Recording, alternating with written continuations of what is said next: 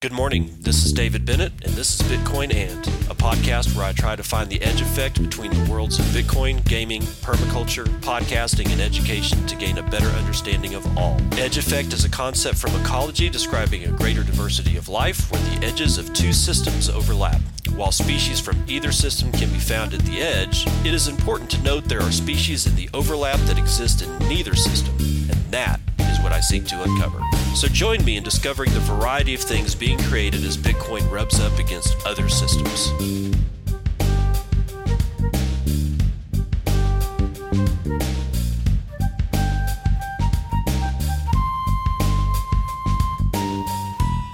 It is 9:16 a.m., the 18th of October 2019. This is Bitcoin And, episode number 152.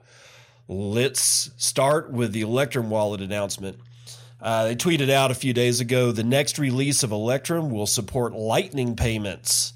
Our Lightning node implementation has been merged into Electrum's master branch. So this is cool, man. Lightning integration is happening all over the place, and we have some more of that later on in the show. This was just the tweet that they made a few days ago.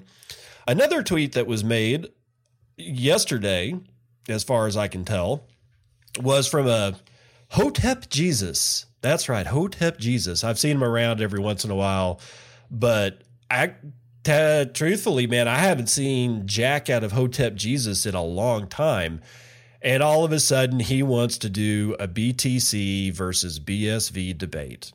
And if you haven't seen this, well, it's yet another debate. Apparently, Bitcoin is debate. That's what Bitcoin is. It's not a way to get out of this shit. It's not a way to, take some sovereignty back. No. Bitcoin is apparently a debate. So, okay, so what's going on? Well, a couple of days ago, he started saying that he wanted to do this debate and started asking people to submit, people on Twitter, to link, retweet the thing or add people's Twitter handles who they think could do it. So he finally apparently settled after 24 hours or so on Peter McCormick and Shinobi, otherwise known as Brian Trolls, on Twitter for Team BTC, and two people I've never heard of before, Connor and Kurt Wuckert, I guess, Jr., something like that. Out of all the time that I've been in this space, I've never heard of either one of these guys, which is probably good because it means that I'm not following shitcoinery, but they're going to be for Team BSV. This is apparently going on tonight at 7 p.m., and that looks like it's going to be Eastern time. I am in Central Daylight Time. Yeah, let's see. Oh, nope. I'm sorry. It is actually going to be at 6 p.m. today, and I guess I'm looking at the YouTube link that he's put into that particular tweet, and when my YouTube comes up, and it's saying 6 p.m. today. So if you haven't seen the tweet, it's in my curated Twitter timeline, which you can always get to by going to the show notes and look for my curated Twitter timeline, and it will be there in the listings, all the tweets that I'm putting up for today's show, which is how I build the show. Okay, so there's the community stuff. Let's get into the news, man. Fake Tor browser steals Bitcoin from darknet users, warns ESET. This is Helen Parts writing for Cointelegraph this morning. Major antivirus software supplier ESET has discovered a Trojanized Tor browser designed to steal Bitcoin, BTC, from buyers in the dark net. Targeting users in Russia, the fake Tor browser was distributed via two websites and has been stealing crypto from darknet shoppers by swapping the original crypto addresses since 2017. ESET's editorial division We Live Security reported October the 18th. Created back in 2014, the two fake Tor browser websites, Tor tor-browser.org and torproject.org are mimicking the real website of the anonymous browser, torproject.org. Now, okay, this is me talking. It's tor-browser.org and torproject.org. They've dropped the J out of torproject.org, and so it actually reads torproject. Okay, so be careful, guys. According to the Slovakian software security firm, these websites display a message that users have an outdated version of Tor browser, even if they have the most up-to-date Tor browser version, offering to download the fake version containing malware.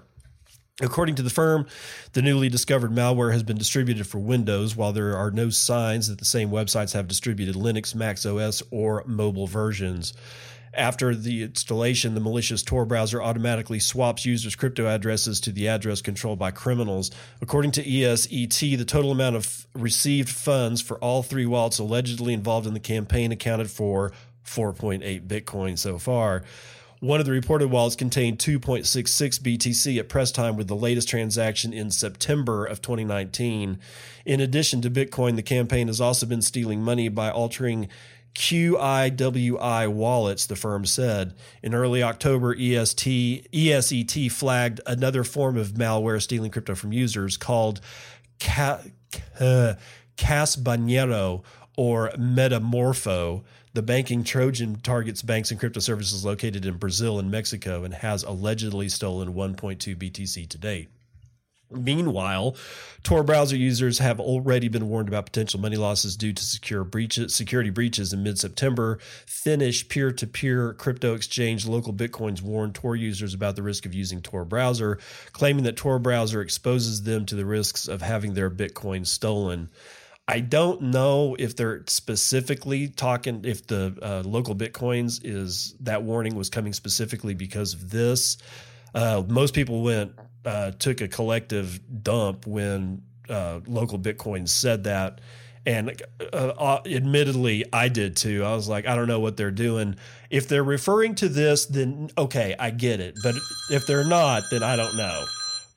Sorry about that. I'm not going to be able to edit that out because today is going to be, I got to really bust this one out because I got a parent-teacher conference for my daughter here coming up. So anyway, y'all be careful out there. I'm serious. Be really careful with your Bitcoin.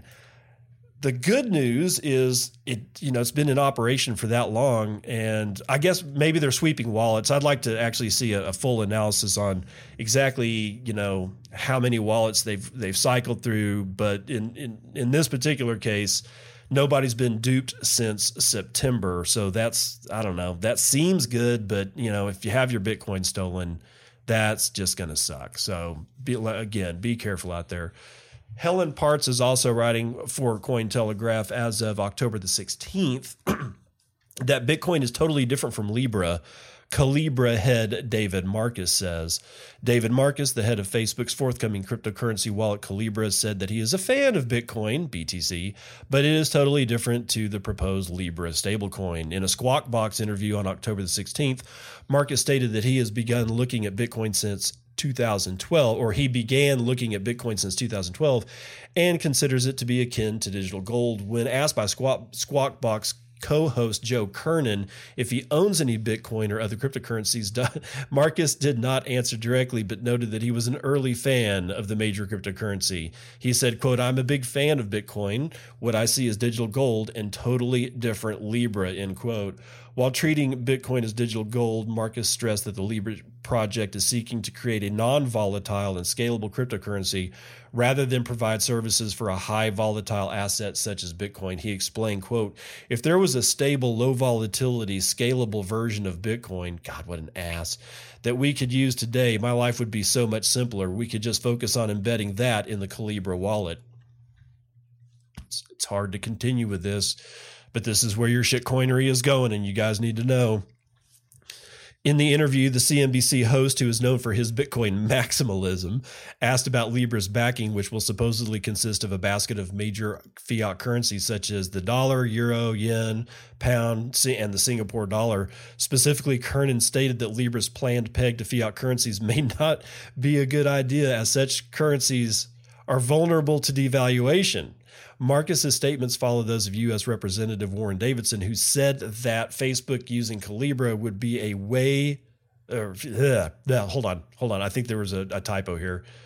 Would be a way better idea than creating a new asset. Yeah, this is a typo. It probably should read, Marcus's statements follow those of the United States Representative Warren Davidson, who said that Facebook using Bitcoin would be a way better idea than creating a new asset. And that would be the actual factual case.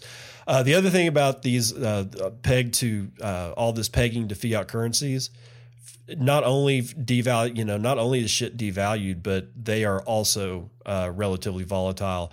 And I guess they're betting that the volatility will equal itself out as one part of the basket drops while, another part of the basket rises. But in the end, all fiat is just your trust that your government isn't going to do boneheaded maneuvers like, put Venezuela on the UN's Council for Humanitarian shit.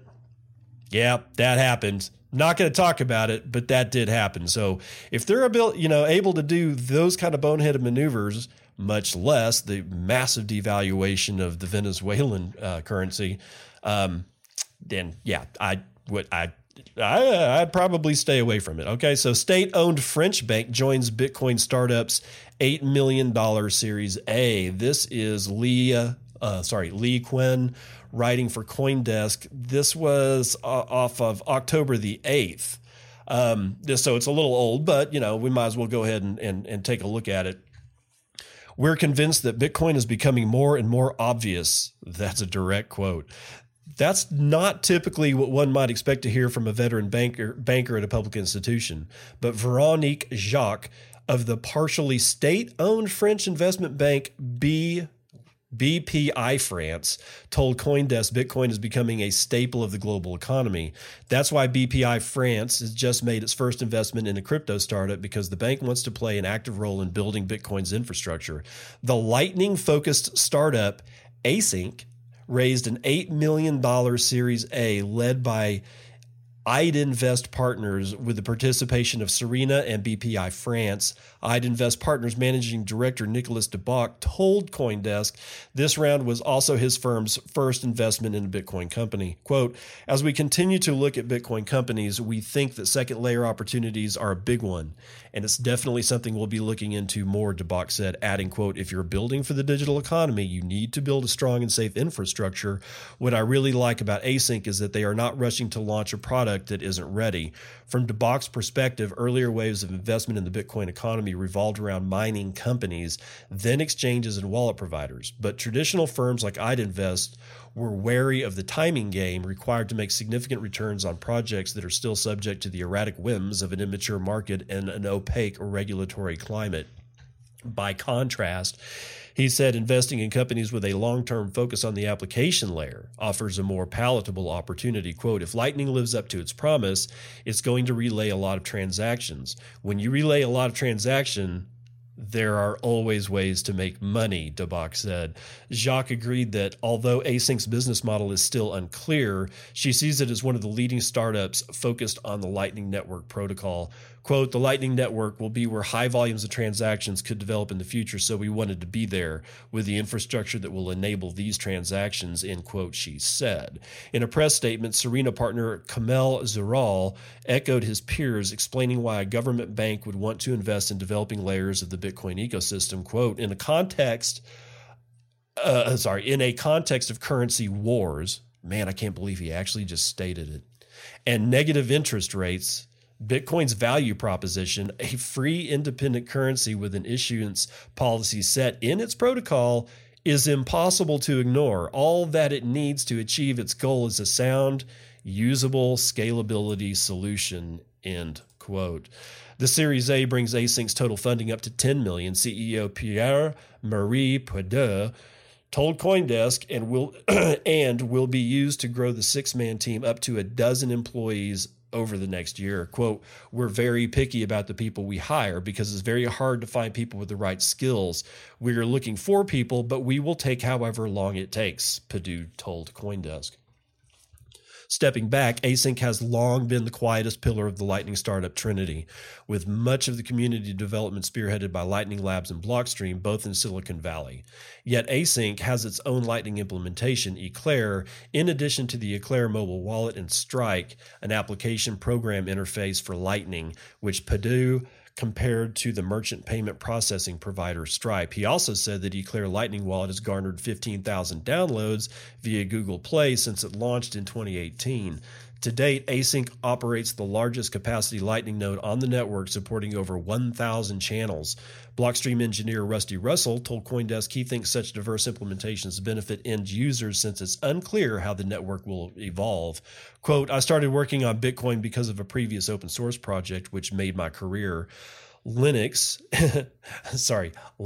that he's talking about. He was working on Linux and it made his career. And the one thing we learned from that journey is that we're not going anywhere we think we're going, Russell said, adding, quote, since we don't know where we're going, the more experimentation, the merrier. From my advantage point, Async is helping with the standards process.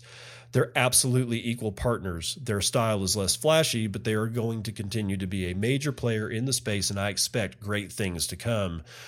As for Async, Perdue said his startup is focused on mobile devices and payments. Quote, it's important because maybe the protocol is the same, but we have different views on what we want to optimize more. It allows anyone to build software that fits their needs, he said. I'd Invest DeBach said institutions can view Lightning as a broader application of Bitcoin's potential, a space ripe for more traditional equity deals. As such, Async engineer Bastian Tinitura, I'm not going to pronounce that name right, told CoinDesk that counting investors beyond crypto circles can benefit the entire industry. Quote, BPI France investing is an even bigger shift. Public institutions are acknowledging the importance of this technology and its future relevance. They aren't trying to shut it down. They aren't ignoring it either. They want to understand it and potentially work with it, he said. Although Tien Turier expressed gratitude for the public outreach done by the teams of Blockstream and Lightning Labs, like running community Slack channels, live demonstrations, and conferences, his smaller team prefers to minimize its media exposure for the near future. We want to be able to offer a great UX for private, reliable, instant payments that even your grandma could use, Tien Turier said, adding, quote, we're not there yet, and we want to make sure we can deliver on that promise before we spend time communicating about it. So, yeah, nice. Bank get just ankle. You know, at this point, they're kind of ankle deep. You know, they're getting in the swimming pool. It's gonna happen. So it just takes time. Oh, my good buddy. Actually, he's not my good buddy. We've never met, but I like Vlad Kostia. He's a good writer. He's a fun guy on Twitter, and he's open about a lot of stuff. So he writes for Bitcoin Magazine. I don't know if he writes for anybody else. I only see him on Bitcoin Magazine, but he's one of my favorite authors. On October the 16th, he wrote Transylvania Crypto Conference 2019, The Transition to Bitcoin Only. Yes, that's exactly where we should be going. So let's get into this. There are several reasons why the Transylvania Crypto Conference was special. First of all, it was a premiere for Romania, a country that has never really held events that focus on Bitcoin, despite giving the space some prominent and eccentric figures such as Mircea Popescu and Bitcoin Magazine co-founder Mihai Elise. I am butchering those people's names, and I am very sorry about that. I mean no disrespect. I just can't pronounce those names. Continuing. Second, its transition from a crypto conference in previous years to a Bitcoin-only event was rapid, smooth, and largely evident. For instance, Tom Trevathan's presentation titled In Defense of Blockchains turned out to be an advocacy for Bitcoin sidechains, while Felix Christian CEO of payment processors Netopia, cited Giacomo Zucco as the inspiration behind a last-minute title change as his driving crypto adoption presentation became driving Bitcoin adoption. Nice. Although the 3 days of presentations and panel debates, altcoin-related discussions at the conference were kept to a bare minimum. For instance, trader, advocate, and content creator Tone Vays chose to focus on a thorough analysis of Bitcoin's unique qualities and then proceed to conduct a comparative analysis with other altcoins, only to demonstrate why Satoshi's cryptocurrency is still king. Researcher and academic Wasim Al-Sindi also emphasized the sui generis qualities of Bitcoin, as every other coin fell into the snowflake or shitcoin category. Snowflake. The only moment when a strong anti-Bitcoin rhetoric came across happened during John McAfee's live stream presentation. The antivirus software pioneer has taken advantage of many occasions to promote altcoins, some of which strangely happened to go up in price shortly after his speech at TC.conf came to an end. At a time when coin joins and single-use addresses are becoming increasingly popular among Bitcoin users, McAfee's criticism seems obsolete, somewhat laughable, and possibly induced by self-interest. And don't forget the fact, probably bath salts, copious amounts of alcohol, and God knows what the hell that man smokes. But for a 70-year-old man doing that much libations, I got to hand it to the guy. He's not dead, and he actually looks like he's in good shape. So, I don't know. Hats off to John, even though he is a shitcoiner. Continuing on. McAfee forgot to mention technologies such as the Lightning Network, the Liquid sidechain, and Taproot, which effectively provide extra layers of confidentiality. TC.conf had its share of cypherpunkness, ranging from Todd's presentation on dishonest developers to BTC's socialist exposition of do-it-yourself Bitcoin ATMs and other hardware equipment, to Back's detailed explanations of Bitcoin programming via simplicity. RGB contributor and Storm lead developer Maxim Orlovsky explained how tokenization will happen on top of Bitcoin's Layer 2, and Wasabi Wallet lead developer Nopara73, aka Adam Fiskor, offered details on the future of coin joins, while Hodl CEO Max Kaidoon gave insights into the power of multisigs. On the trading and business side, Bitcoin, the Future of Money author Dominic Frisby offered a crash course in observing market dynamics. Investor Max Hillebrand expressed his appreciation for all of the privacy weapons available in Bitcoin, and Vays presented convincing metrics that point to the inevitable death of shitcoins. God, I hope. I don't think that's going to happen, but I hope. The main discussion and clear highlight of the event took place at the end of the second day when Back, Vays, Zucco, Todd, Frederico Tenga, Frisby, Aslindi, Renegade Investor, and Nick Gregory debated their visions for the next 10 years of Bitcoin. Hosted by Mike Patel, this panel exceeded the time limit but never ceased to retain interest, with insightful pearls of wisdom and visionary options that sounded idealistic, or opinions that sounded idealistic yet feasible. And then there's a link to that entire discussion. BTC Socialist Lightning theme panel with Keto Miner, Nopara73, Hillebrand, and Bitrefill COO John Carvalho was a close second, but it put emphasis on great Lightning Network use cases such as RGB, Storm, Watchtowers, and some potential integrations with Wasabi Wallet. Furthermore, there were some humorous moments such as Keto Miner's How I Almost Made an ICO presentation, Theo Goodman's presentation on memes in the impromptu game show Toxic Shitcoins or Dystopia, from panels denouncing the limited understanding of regulators during the regulation panel, all the way to Regal Walsh explaining the basics of physical security in Bitcoin. TC.conf had it all. The event turned out to be surprisingly well balanced and satisfyingly Bitcoin-centric. It reflected a greater tendency of convergence toward the best form of money, which, thanks to its extra layers, is getting its fair share of bells and whistles that were formerly exclusive to altcoins. In December of 2018, Bitcoin Magazine announced its own exclusive focus on Satoshi's cryptocurrency and held its Bitcoin 2019 conference in June of 2019, just as BTC dominance skyrocketed during a short-lived bull market that took the king closer to the moon. It is only a matter of time until even more conferences catch up with the trend, and TC.conf has now served as a fine example of the merits of replacing crypto with Bitcoin. Yeah, damn Skippy, y'all. I so want to go to I want to go to this conference as much as I want to go to Riga. Probably not going to happen. That's a shit ton of money to fly across the Atlantic and then fly back.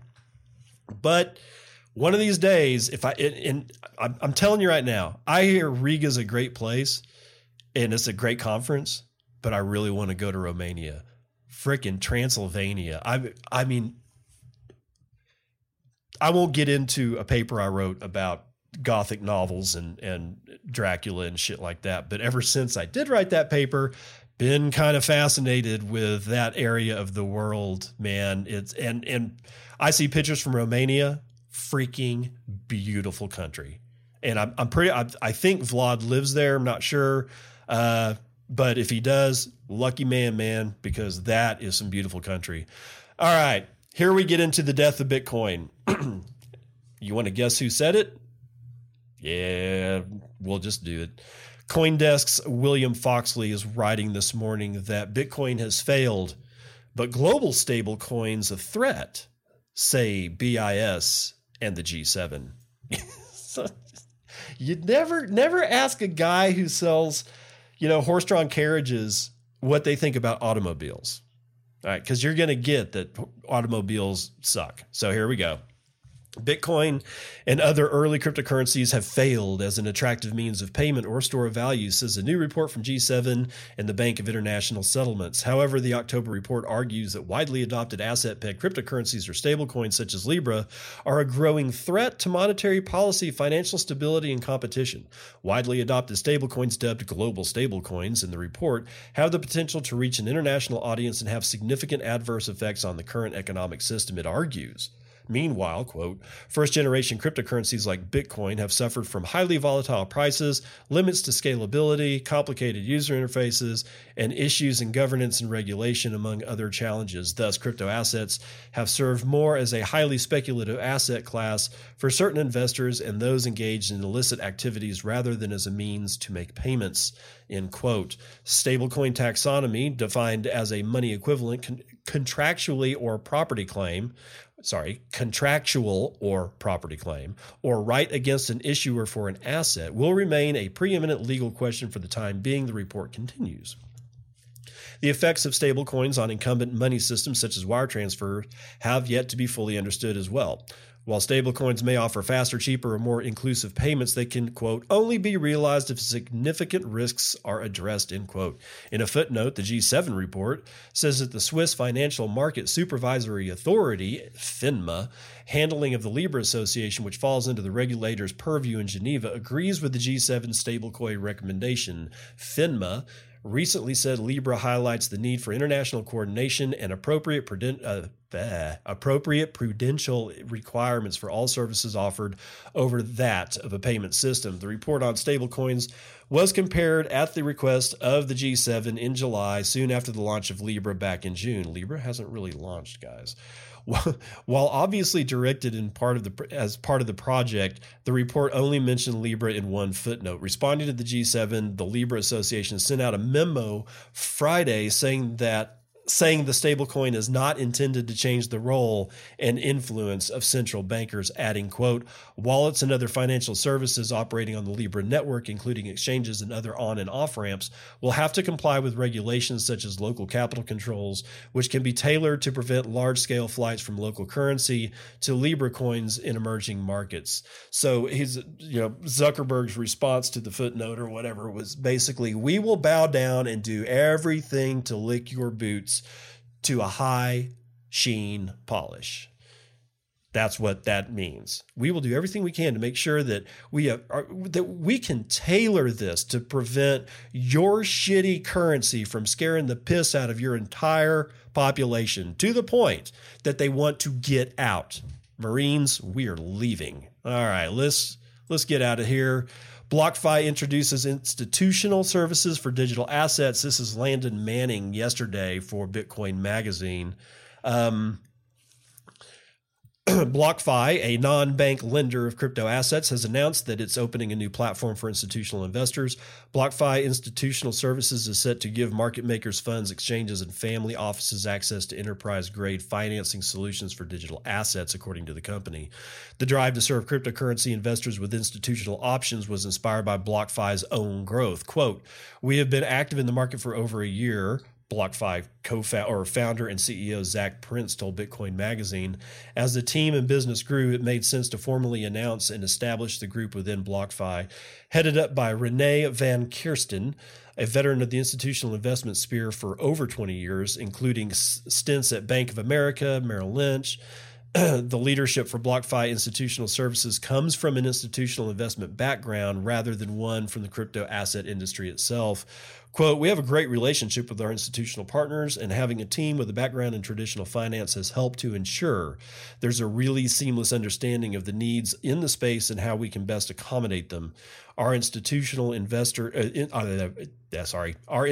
services team operates with the goal of helping these larger traditional financial institutions leverage digital currencies in the most flexible and profitable capacity. Digital currencies provide so many benefits at scale, and making sure we're making them as practical as traditional financial assets is critical in helping both consumers and financial institutions adopt them," said Prince. In a statement, Prince said that BlockFi's priority in the institutional space is to build a secure, best-in-breed platform for investors or institutions to work with BlockFi in a way that facilitates liquidity and growth of the ecosystem. Institutional clients can expect to benefit from the same client dedication and value delivery we show for our retail clients. Without providing a concrete timeline, BlockFi said that it will be rolling out its institutional products and services in the near future. It added that institutional clients will have their balances stored at Gemini, continuing an ongoing partnership between the two companies.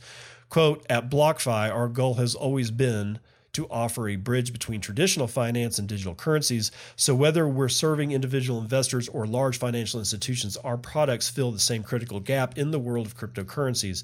With that said, the impact of offering these solutions to institutions means we're helping the larger traditional financial ecosystem become more adapted to digital currencies. The core impact on this space should be increased liquidity and a more robust capital market." BlockFi expects to reveal additional details during an in-depth presentation at the Futures Industry Association Exposition in Chicago, being held from October 29th to the 31st, 2019. So they're going to end it on Halloween. What the hell is going on with financial stuff in Halloween? It's like they're tied. In the whole month of October has a long and storied history with financial stuff. I don't know. Something about it's weird. Okay, let's see. What else is up here? Nope. And oh yeah, this is it. Async unveils its second generation Bitcoin Lightning Network wallet. Now this story doesn't build on the October 8th article that I read earlier about the $8 million investment. But dude, this ends up being really cool because we're in 2G on Bitcoin Lightning stuff. So here we go. This is Jack Martin writing for Cointelegraph this morning. French Bitcoin Lightning Network implementation developer Async introduced its second-generation Lightning wallet, Phoenix, via Twitter on October the 18th. A video accompanying the post demonstrates a number of wallet functions, all accessed via a user-friendly interface. From a fresh install of the wallet app on an Android device, setting up a new wallet is a single click away. Although the new wallet has no open channels, it can still produce an LN invoice and receive funds. Frickin' sweet. On receipt of an incoming transaction, the app offers to set up a payment channel on the fly for a set fee. The user can accept the fee, avoiding incoming liquidity issues completely, or refuse the payment. Once the wallet is funded, Lightning Network payments can be made by scanning QR invoices and pressing pay. Phoenix is able to find payment routes without a routing table sync. God, that is so cool. Backing up the wallet simply creates a 12-word seed, which will restore the wallet on another device. The only thing lost in the process is the transaction history. Making a payment to a regular Bitcoin address alerts the user that the transaction will be a swap. The user must click to request the swap and then click Pay Once. the swap, and then click pay once the swap and fee have been confirmed. All of the channel management and logistics of on and off-chain transactions are dealt with under the hood. Meanwhile, Async still intends to continue developing its original LN wallet, Eclair, for advanced users. Earlier this month, the company announced it had secured $8 million in funding from partners, including a French state-owned bank. So, yeah, that's that story that we were talking about earlier. So, I kind of like the whole deletion of payment history. It would kind of be nice if you had that as an internal button that you could push and then like enter in a PIN and have it not brick your wallet, but delete all of your payment history. I can't think of as many reasons why as I can think of as in why you would want that, as to why you wouldn't want that, as to why you would want that. I can go and cross a border and somebody's like, I would need to see your Lightning history. Oh, look at that. You have no Lightning history. I don't know. I think it would be kind of useful, but whatever. Another wallet story here. Blockstream Green Wallet adds early access Tor integration. This is David Hollerith writing for Bitcoin Magazine yesterday. Privacy and a clean UX design have often been at odds in cryptocurrency apps, but there's no reason why a Bitcoin wallet app can't have both. Blockstream's newest version, 3.2.4 of its Bitcoin wallet, Blockstream Green, is a legitimate step forward in combining these two attributes that have previously proven to be far more complex to deploy simultaneously. Within this newly updated version of the wallet is an optional in-app onion routing network integration for both Android and iOS users. Before this update, Android users could use Orbot as a proxy, but there wasn't a reliable way for iOS users to use Tor while accessing other apps. Using a VPN outside of the app worked, but it was proven unreliable, risking information leakage. Fundamentally, Tor obfuscates a user's IP address from the other information by sending it through a relay of other encrypted servers before it reaches the IP's intended destination online. To understand how this support impacts a Bitcoin user's wallet's privacy, Bitcoin Magazine spoke with Lawrence Nahum at Larry Bitcoin, creator of Blockstream Green's precursor Green Address and now chief architect at Blockstream. Quote, "We are looking for something that was simple to use, where we could be certain that Tor would be running in the background at all time. The in-app Tor integration gives iOS users and Android users less hassle and more assurances of privacy and security. In simple terms, enabling Tor will mean that the Blockstream servers will continue to have information about the wallet, but will not know the wallet's user's IP address or what country they are connecting from. And it's not just Blockstream that cannot see where Green Wallet users are coming from by enabling Tor. Everyone in a user's network will be blinded to the fact that they are accessing a Blockstream Green Wallet. While this means more censorship resistance for wallet users, the use of Tor itself can still be an undesirable signal in some countries. Quote, you're still potentially leaking that you're using Tor, and that may be something you do or don't want to do, said Nehum, especially in some countries, which is why I think when Blockstream Green's developer team will need to be doubly careful when considering enabling Tor as a default. Nahum also noted that this feature does not hinder blockchain analysis any more than blocking IP addresses data that hits the Blockstream data server. God, I'm having it. This is one of my worst Fridays, guys. Nahum also noted that this feature does not hinder blockchain analysis any more than blocking IP address data that hits the Blockstream servers. There are additional ways to hide an IP's connection to Tor, such as using tunnels, bridges, and an additional VPN. Most of these solutions are more complicated for users new to Tor. They can also be less reliable in the case of VPNs. So that Tor right into the Green Wallet.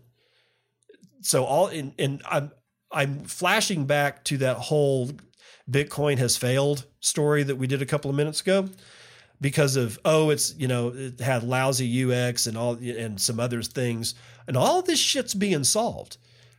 If for those of you who are not old enough to remember the birth of credit cards, for years, the way that you did a credit card transaction was the following. You went and had dinner. You got the bill. You took the bill or actually my dad, because I was tiny kid, right? Long time ago. Dad or mom or whatever takes the bill and the credit card up to the thing, and they had a credit card cruncher. So they'd put the credit card in. They would take out a piece of paper that had one piece of paper on the top, a carbon copy sheet, or like a sheet of carbon that was in between that, and another sheet of paper. They would write all the information about the bill, like how much you were going to leave for a tip, how much the total was, how much the actual dinner was, and then they'd put it in there. Now, mind you, there's people waiting behind you in line to also pay their bill with a credit card and or check, right? They'd put it in there, and then they'd crunch it. They'd run a roller across the top of it so that the imprint of the credit card would take up the carbon, or the paper. The paper would actually use the imprinted numbers of the credit card to imprint not only the original sheet on the top, but also the copy that was on the bottom. All right. Then they give you your credit card back, and then you'd sign the whole damn thing. And then they'd give you the top copy, and they'd keep the bottom copy. And then they would send that in to the bank at the end of the month, and it wouldn't be processed until the month after that. That went on for years before we got swiping technology, which is actually, when you think about it, has not been out as long as credit cards. But I'm still trying to wrap my head around everybody yelling about how the UX is so fucking terrible. It's not all that bad, guys. It's not any worse now than it was at the birth of credit cards. So somebody please tell me why everybody's losing their ever-loving mind about UX, especially when we're reading stories like this and the async wallet. This is going to happen, guys. You don't have to worry about it all that much. And if for people that are around you saying, "Oh, the UX," figure out something in your past that sucked ass. Like, I don't know, the interface of a famous video game franchise, or even the interface of a gaming console, how it used to suck and it no longer sucks. You can find those examples in your life. So I charge you at this point to go find those examples in your life and make sure that you've got them in your back pocket. So when some idiot comes up and says something, blah, blah, blah, Bitcoin UX sucks, death of Bitcoin, you can go, remember when this sucked? Remember when that sucked? Remember how that changed? Remember how this over here changed? Remember how shit got better, but it wasn't overnight, and it wasn't like so immediate that you were finally placated because your time preference is that in the shitter. If your time preference is that in the shitter, you need to get out, exit all crypto, because you can't take it. In fact, exit all tech. So sorry, ranting. Okay, we're going to get into just a couple more. I'm not going to read these all, but you need to know that Binance hikes leverage to 125x for launch of Bitcoin Tether futures. No, this one I'm going to read because it's important to understand, because 125x leverage, you're going to get wrecked.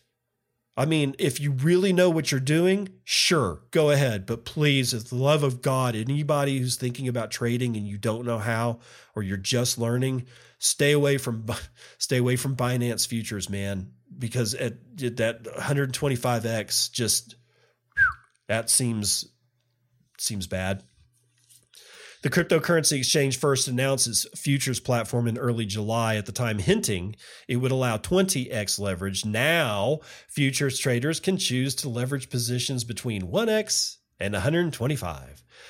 Quote, "We have seen an increase in institutional participation in trading, and they are flocking to Binance futures," said CZ in a statement. The market has been demanding a product with superior stability and performance. Now we are providing one. Max leverage positions on Binance now exceed crypto exchanges BitMEX futures leverage positions, which top off at 100x for some contracts.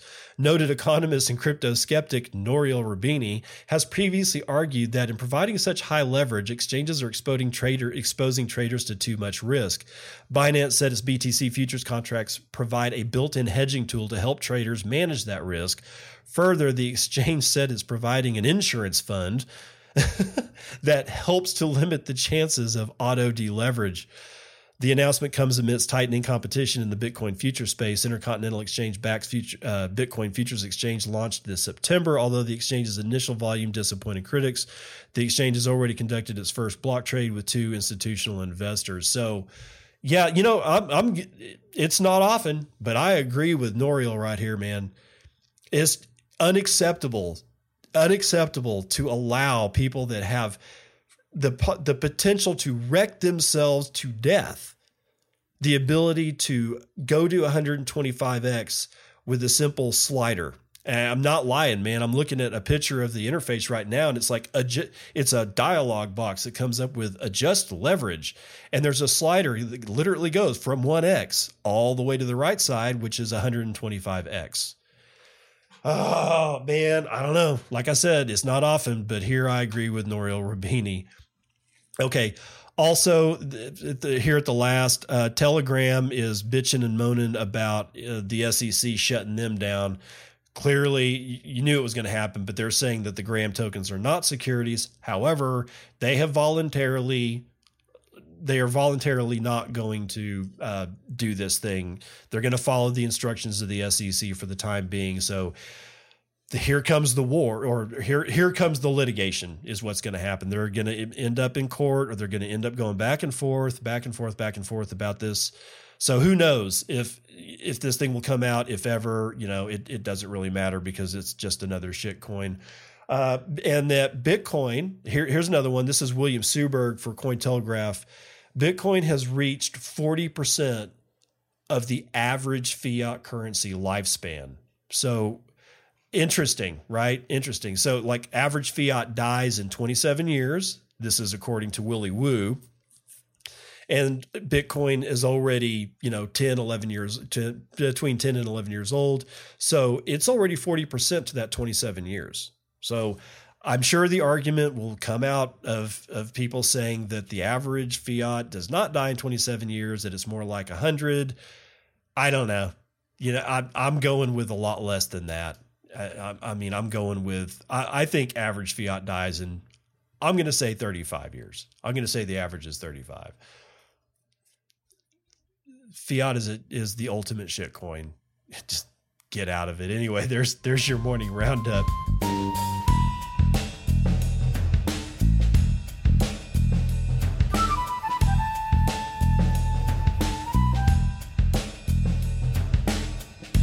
Vitals, we have Bitcoin price at sub 8,000. It's hovering around 7,941.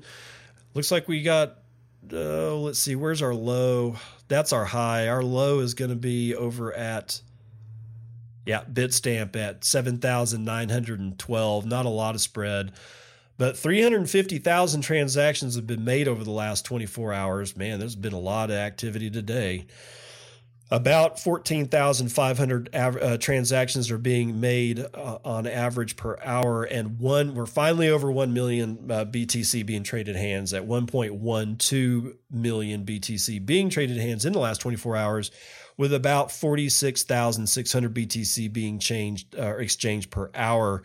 The average transaction value is 3.2 BTC, and the median is 0.026, or around $200.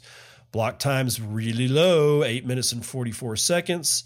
0.16 BTC have been taken in fees on a per block basis. 27 BTC have been taken in fees overall in the last 24 hours. We are almost back to 100 exahashes per second, with an increase of 5% in the last 24 hours of hash rate. We are at 99.1 exahashes per second. And the last GitHub commit was sometime this morning. Ethereum is at 172, Bcash is at 212, Litecoin is at 53, BSV is at 90, Ethereum Classic's at 4.5. Dogecoin has got a huge bump, man, 0.0028. And at 26,000 transactions, it's still smoking Litecoin. So there you go. Now, I'm going to introduce this one only for a little while, because the 18 millionth Bitcoin is about to be mined sometime this week. So by the time this show comes around on Monday, I'm probably not going to do this. But this is buybitcoinworldwide.com/ how many Bitcoins are there, with hyphens in between the words. So how many Bitcoins are there? Well, the Bitcoins left to be mined are 3,775, or 85.7% of all the Bitcoins that can be mined. So the total Bitcoin in existence is 17,999,225. So the 18 millionth Bitcoin will be mined sometime before Monday, unless all hell breaks loose. Okay, mempool is light. The mempool just became unlight. I just refreshed it, and it went from 1 block deep to 8 blocks deep from the time that I set the show up and started push record to now. And that's been, 49 minutes. How shit can change. Okay, we have 13,500 unconfirmed transactions, 8 blocks deep in the mempool, and all of the blocks that I'm seeing right now are full. So there you go. Lightning Network next. This is 1ml.com/statistics. We have 10 new nodes in the last 24 hours, representing a 42% increase on a day-over-day average, but a 6% decrease in new channels formed. We only have 103 new channels. The number of nodes are 10,186, representing a 2.66% increase in the last 30 days. So there you go. There's your vitals.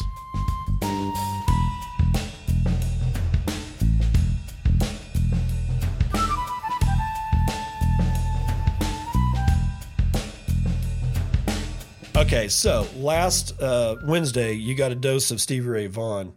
Now, at the time that particular album was coming out, Stevie Ray Vaughan was getting a lot of notoriety. He was getting famous. And in Texas, he was already pretty famous, but his name started reaching out around the world. And, one of his, in case you didn't know, his brother, Jimmy Vaughan, also played, and I don't know if they're still together or not, but for a long time, that was the Fabulous Thunderbirds, was Stevie Ray Vaughan's older brother, Jimmy. So they were, the guys, they come from a pretty musical family. Well, Stevie was getting real famous, and in fact, he was getting so famous that his name reached beyond the borders of Texas and beyond the borders of the United States into British territory, and was heard on the ears of David Bowie. Now, David Bowie cut an album that had he basically was in the middle. He was about to start making an album. He was kind of in the middle of the planning stages of one of his most famous albums. And he wanted Stevie Ray Vaughan to be the guitar player on that album. I'm pretty sure more than a few songs, but and it happened. Stevie Ray Vaughan ended up playing with David Bowie on the Let's Dance album, and stunningly good. But Stevie said of that collaboration later on in his life, before he died, that he will never work with that, quote, British gentleman, end quote, ever again. And he must have really been biting his tongue on that one, because David Bowie was sort of a son of a bitch when it came to things. But in either event, this is Let's Dance. And keep in mind, Stevie Ray Vaughan is playing guitar for David Bowie.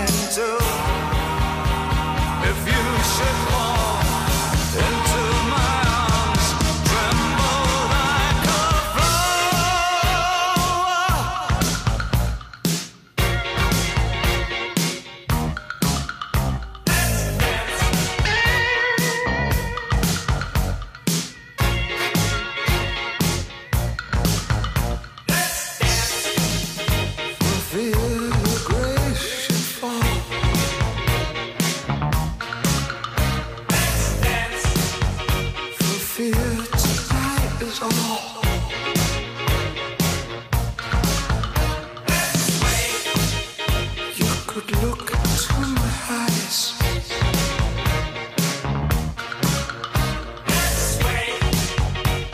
Under the moonlight, this serious moonlight.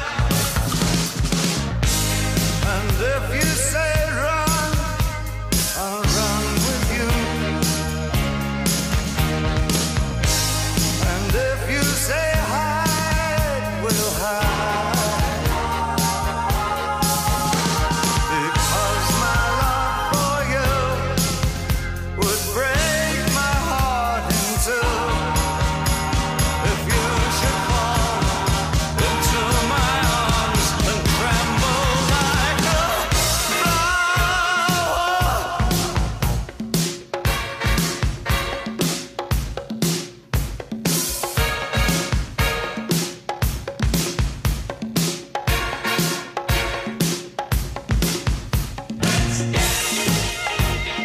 put on your red shoes and dance the blues.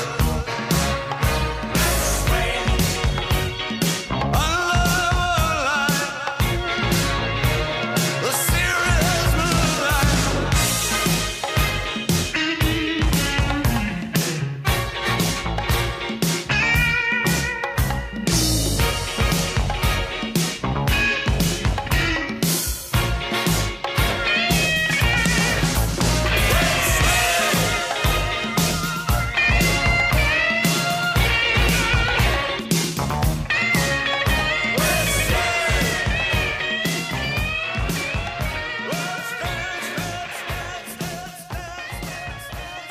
Hate to do it to you guys, but there is going to be no daily train wrecked today.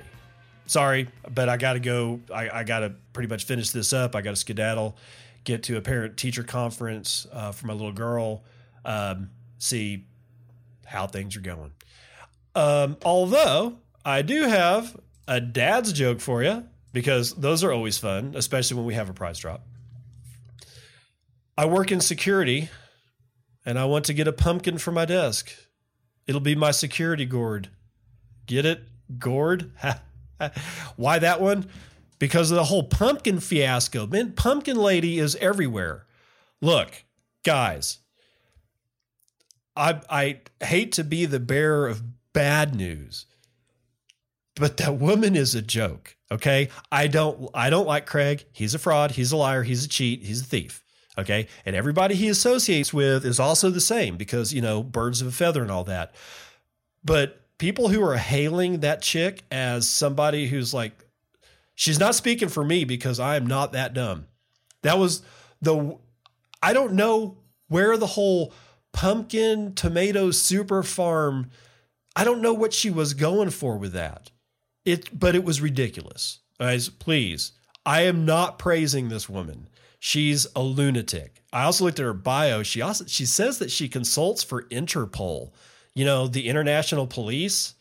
So I'm kind of, I don't know. And I just, the whole pumpkin thing, let it go. And here's another reason why to let it go. Not just because she's an idiot. It's because it's giving more attention to Craig. I've seen more about Craig in the last 48 hours than I have seen in the past 3 weeks. If every time this shit happens, because this shit happened at the same time, in the same conference, right? That you got Tone Vase in all those pictures. They are using anything that they can to push Craig back into the public eye, and it's working. Keep that in mind. They're doing this to Bitcoin, and we're allowing it to happen. I mean, even I'm talking about it, but at least I'm calling this woman out for being a complete idiot. I mean, if you were trying to insult Craig, calling him a pumpkin farmer was probably the worst, or not worst, but probably the least insulting thing that, I mean, there's lots of pumpkin farmers that make a shit ton of money, especially around Halloween. Hell, their entire operation is growing around one freaking crop, a pumpkin. You know how much, like I saw somebody bitching on Twitter yesterday. You know how much a pumpkin sells for in New York City? $12. Here they sell for $5. And this is Texas. We grow pumpkins out the ass down here. So calling him a pumpkin farmer as an insult, I'm not really sure how that goes, but whatever. Stop talking about him. Stop talking about her. Let them all just go away, and I'll see you on the other side. This has been Bitcoin and I'm your host, David Bennett. I hope you enjoyed today's episode and hope to see you again real soon. Have a great day.